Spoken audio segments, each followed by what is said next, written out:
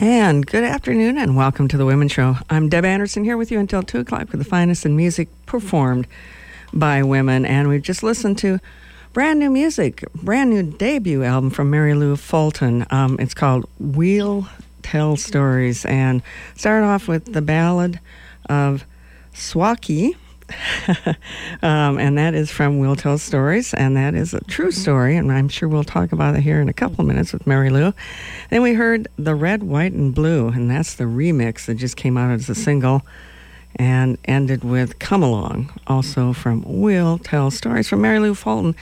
And Mary Lou, I've listened to your whole album, and it's great. It is so great. It's so out there, talking about real issues and people's lives, and I just love that that's what you're doing music about.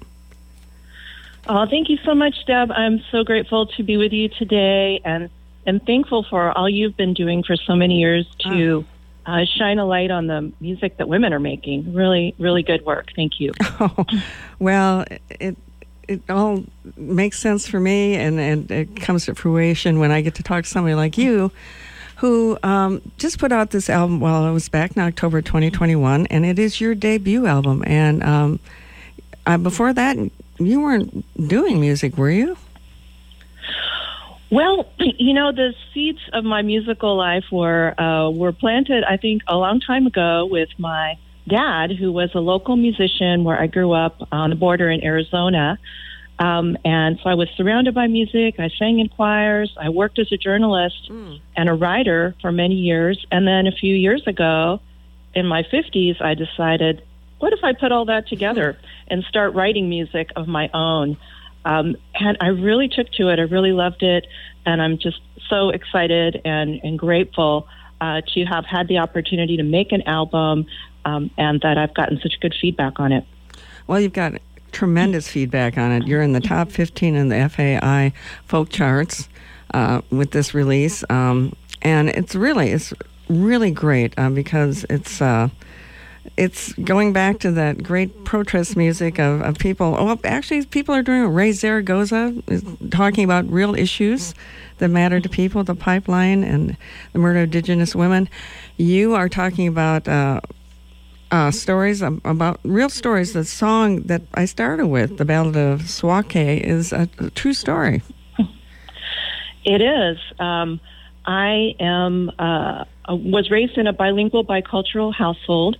My mother is an immigrant from Mexico, and my dad, whom I mentioned, met her actually through sitting in with some mariachi musicians in a border town. And so she ended up living in that town because she was displaced from the village where my family had lived for generations, called Swaki.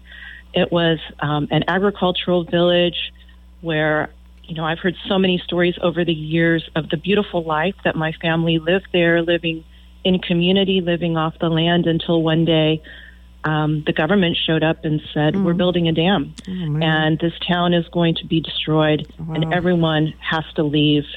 And so that story of what happened in the town, and also the trauma that it caused for my family and so many others, I thought was very important, not only because I don't want that story to die with my elders, but because the story of displacement is a story of today. There are so many people in America and around the world who are being displaced from their homes through no fault of their own, through wars, through gentrification, through projects like this. And I think it's so important to remember that home isn't just where you live, it's your life. It's your community. It's everything that you know in the case of my family. And I think the pain of that is still very much with my family, even 60 years later. Oh, I bet. And your mother did say, and you did quote this in the song, to remember is to live.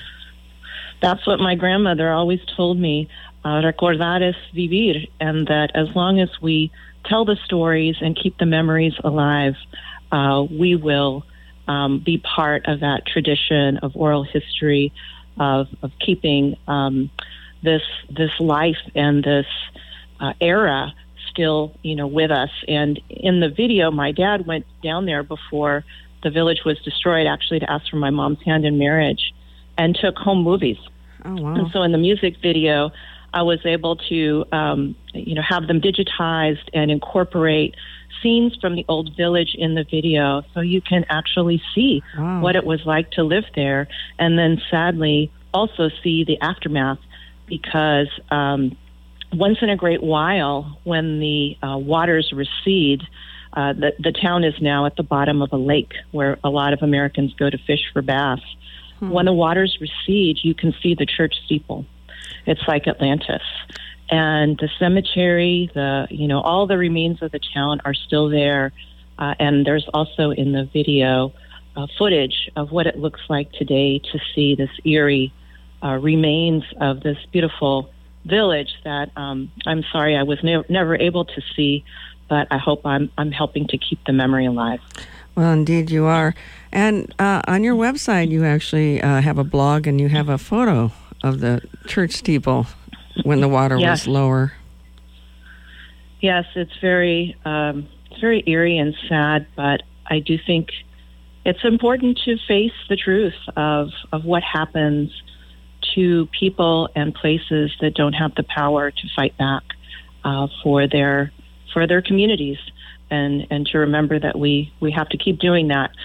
We don't have to. I would like to think that if that happened today, we would have a different response, as many more indigenous people in Mexico are organizing to say, no, that's not acceptable. We will not allow our communities to be sacrificed in the name of progress, because it's not progress for us. Oh, indeed, and that was back in 1964.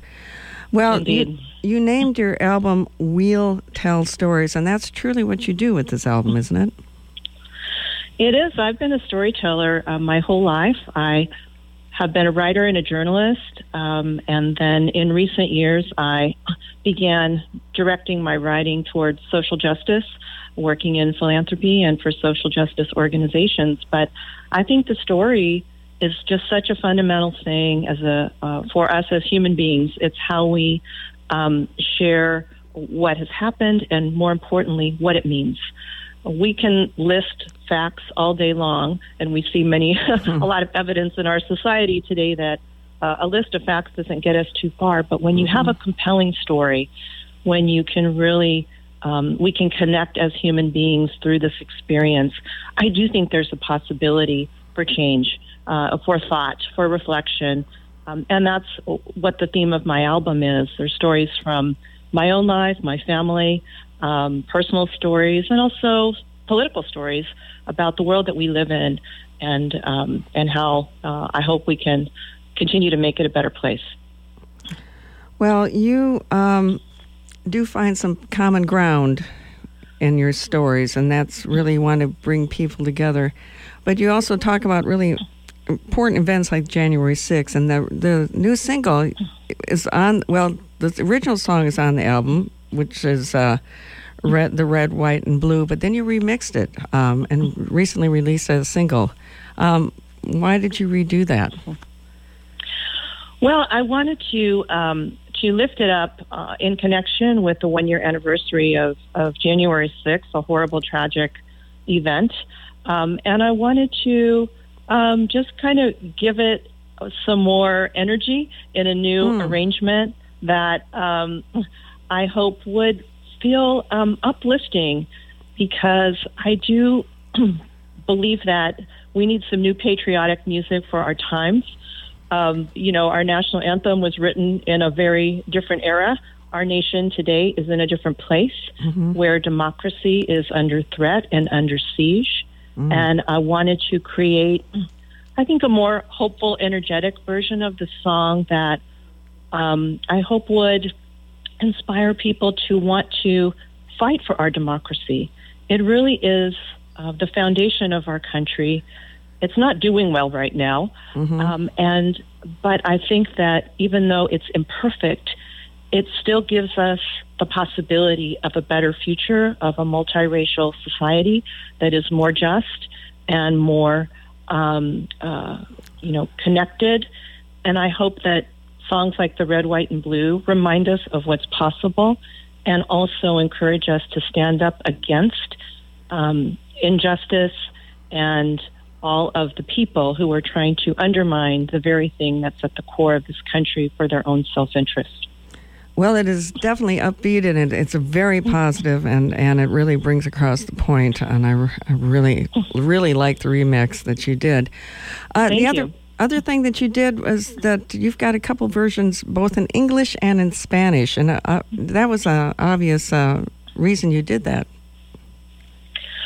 Well, I grew up, as I said, in a bilingual, bicultural household, speaking English and Spanish, and so for me it was very natural to want to create music that reflected that part of my life. And so the Ballad of Swaki is, I have a version that is bilingual and also a version entirely in Spanish.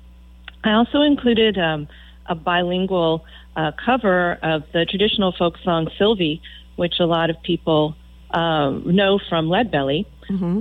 And I did that for a couple of reasons. One, I want to recognize and honor that I'm part of a folk tradition that has gone on for a long time. I'm proud to be part of that lineage and to stand on the shoulders of protest singers and others who have been, writing music for social change for a long time. But also, Sylvie has always reminded me of my own family, because Sylvie, of course, as Leadbelly told the story, was about an enslaved man working in the fields waiting for his woman to bring him a little water once in a while. Mm-hmm. And my family worked in the fields also. They were farm workers in Arizona and California, and I wanted to make some connections across time from the field workers of yesterday and the field workers of today, who are predominantly Spanish-speaking, and recognize that common ground, and also just remind us of the humanity of the people who pick the food that we eat and often take for granted, that they are out there working for us and also are deserving of our respect and support. Well, do you think there's enough Latino, Mexican, Hispanic singers that are out there doing social justice music, or do you feel like you're breaking ground? Well, I know there's Ray Zaragoza, indigenous singer. Rihanna Giddens, I know you know of and honor. And Joan Baez, of course, had a Mexican father. Yes. Mm-hmm. But how do you feel about the role of other bilingual or Hispanic singers talking about issues like you are? Well, I'm really proud to be part of that tradition, and of course, love all three of the women you mentioned, and big fans of their music. I think there continues to be a lot of protest music that is in Spanish. So if you, reflect on, what happened recently in Cuba with the uprisings, or in Chile with women who are being disappeared, there have been many powerful female singers in particular who are singing that music.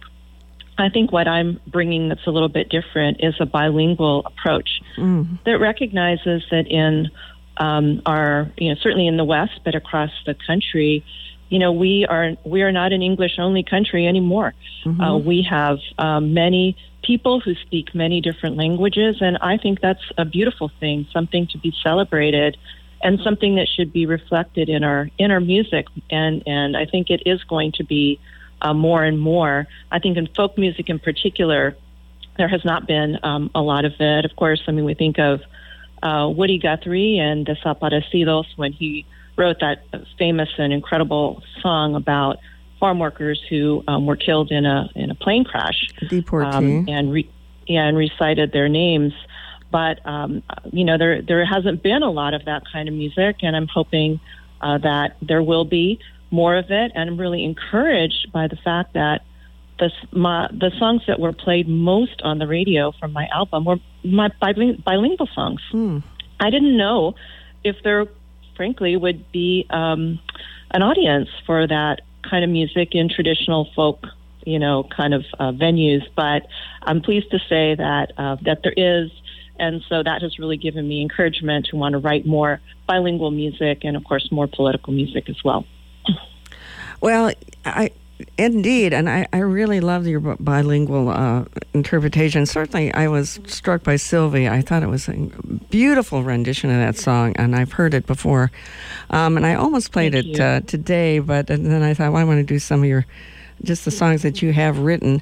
And you, are you still writing songs? Are you constantly coming up with new ideas and thinking about a new album? I am writing some new music, and putting out an album, it was a big learning experience for me as the first time I had done this sort of thing. And it requires a certain part of your brain to, to focus on that kind of promotional part, which is not my favorite part. I love the music, and so I'm glad now to be turning my attention in the new year to some new songs. And I really find myself thinking about the theme of forgiveness, and in a world in which there are so many things that are sometimes unforgivable. How do we make our way, right? How do we forgive ourselves? How do we forgive others? How do we get beyond the pain and the hurt and the resentment to that better place, even in the darker times, some of which we're living through now? So that theme is just sort of in me right now, and I have a couple of songs in progress that connect with that idea. Well, Mary Lou Fulton, it's so great to talk to you today. The album is called We'll Tell Stories. Do you have a title for your new album? Are you really do you have a timeline when you're going to do it? I know this album that you did, We'll Tell Stories, it was produced by a pretty well-known producer out in L.A. Yes, Rob Seals, who's also my incredible songwriter himself and mentor to me and great producer. And I'm just continuing to workshop music this year, and we'll see what happens. I feel that there's it's sort of intuitive, right? You sort of know when you're on the right track and when you're ready. And so I would say I'm not ready yet to release another album, but I'm getting there, and I look forward to it, and just continuing to look for opportunities to connect with people through music and tell stories and help others feel maybe a little bit less alone in the world through some of what I can do. Well, you have this wonderful website, and you do like to connect with people. With your blog, you have quite a few discussions going on in your website. Yeah, well, thank you, and I welcome feedback and opportunities to connect with everyone, with all of your listeners through my website at MaryLouFulton.com, and also on my social media at Music by Mary Lou. So you'll find me there, and sharing some song fragments and ideas and musings and all of the kind of things that run through our minds as we think of how we can tell stories and be of service in the world. Well, you named this album so appropriately, We'll Tell Stories, and I'm just really looking forward to your next project and about forgiveness, whatever your theme is, because obviously this is a very thematic album that you put out with We'll Tell Stories. It really flows together so well. Thank you. Absolutely. Kind of wind it down here. I'm going to kind of end with a song that I kind of wanted to start with, but I thought, well, I just posted the video. It's called Not Going Back. Tell me a little bit about that song. Oh, this song is so special to me. This was the very first song that I ever released, one of the first songs I ever wrote. And I wrote it while Trump was president because I got really sick and tired of people talking about the good old days and make America great again, and thinking back to those times that really weren't so great for women. They weren't so great for immigrants like my mom and people of color, and the kind of fake nostalgia for that time I just thought needed to be called out. And so I wrote a song called Not Going Back that was all about that theme and reminding us that the good old days weren't so good for many people. Right. And so, the promise of America has always been about moving forward, about trying to create a better and more just future. And so that's what Not Going Back is about. And I was astonished that Not Going Back won a National Songs for Social Change contest, my very first song. Indeed. And so that was a tremendous honor, and for me, really emboldened me gave me the confidence to want to keep writing. Because when you're, my path to songwriting has not been traditional one. I'm in my 50s. I didn't start writing songs until a few years ago. And, to sort of dive into the music industry at as a late bloomer, I really didn't know what was going to happen, or even if I had any talent at all, or was, that my music would mean anything to anybody. And so to receive validation through that contest and through opportunities to talk with people like you, it just means the world to me, because I don't take it for granted. It was not. I haven't been on this sort of linear path to songwriting. It's just something I felt compelled to do, and that I just wanted to do in my life. And I thought, well, I'm going to do it. I'm going to put it out there. You're scared to death. The second most scary thing is that people are going to say bad things about your music, that you're no good, and and the worst possible outcome is that somebody that you hear nothing at all. That you put all this time and effort into making music, and that nobody hears it, or that it doesn't really connect. And so for me, this process has been so fulfilling and uplifting, and reminding me, and I hope others, that it's never too late to start a new chapter of your life. Oh, I love you can that. always try. There are always going to be people out there who are going to hear you and connect with you. It might not be, I'm not the top of the pop charts, and that's never what I wanted to be.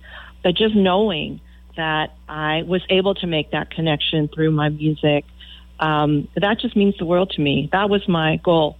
And so I feel just so grateful to have had the opportunity to do that. And now I want to keep going. Absolutely. And I hope anyone else out there who has that impulse will give it a try as well. Well, that is very encouraging, and you are certainly a success story, Mary Lou Fulton. Brand new album, We'll Tell Stories, and we're going to go out with Not Going Back. Great song. It just reminds me of the good days. I grew up with women's music, and that was the music I played back in the 70s when I was doing radio.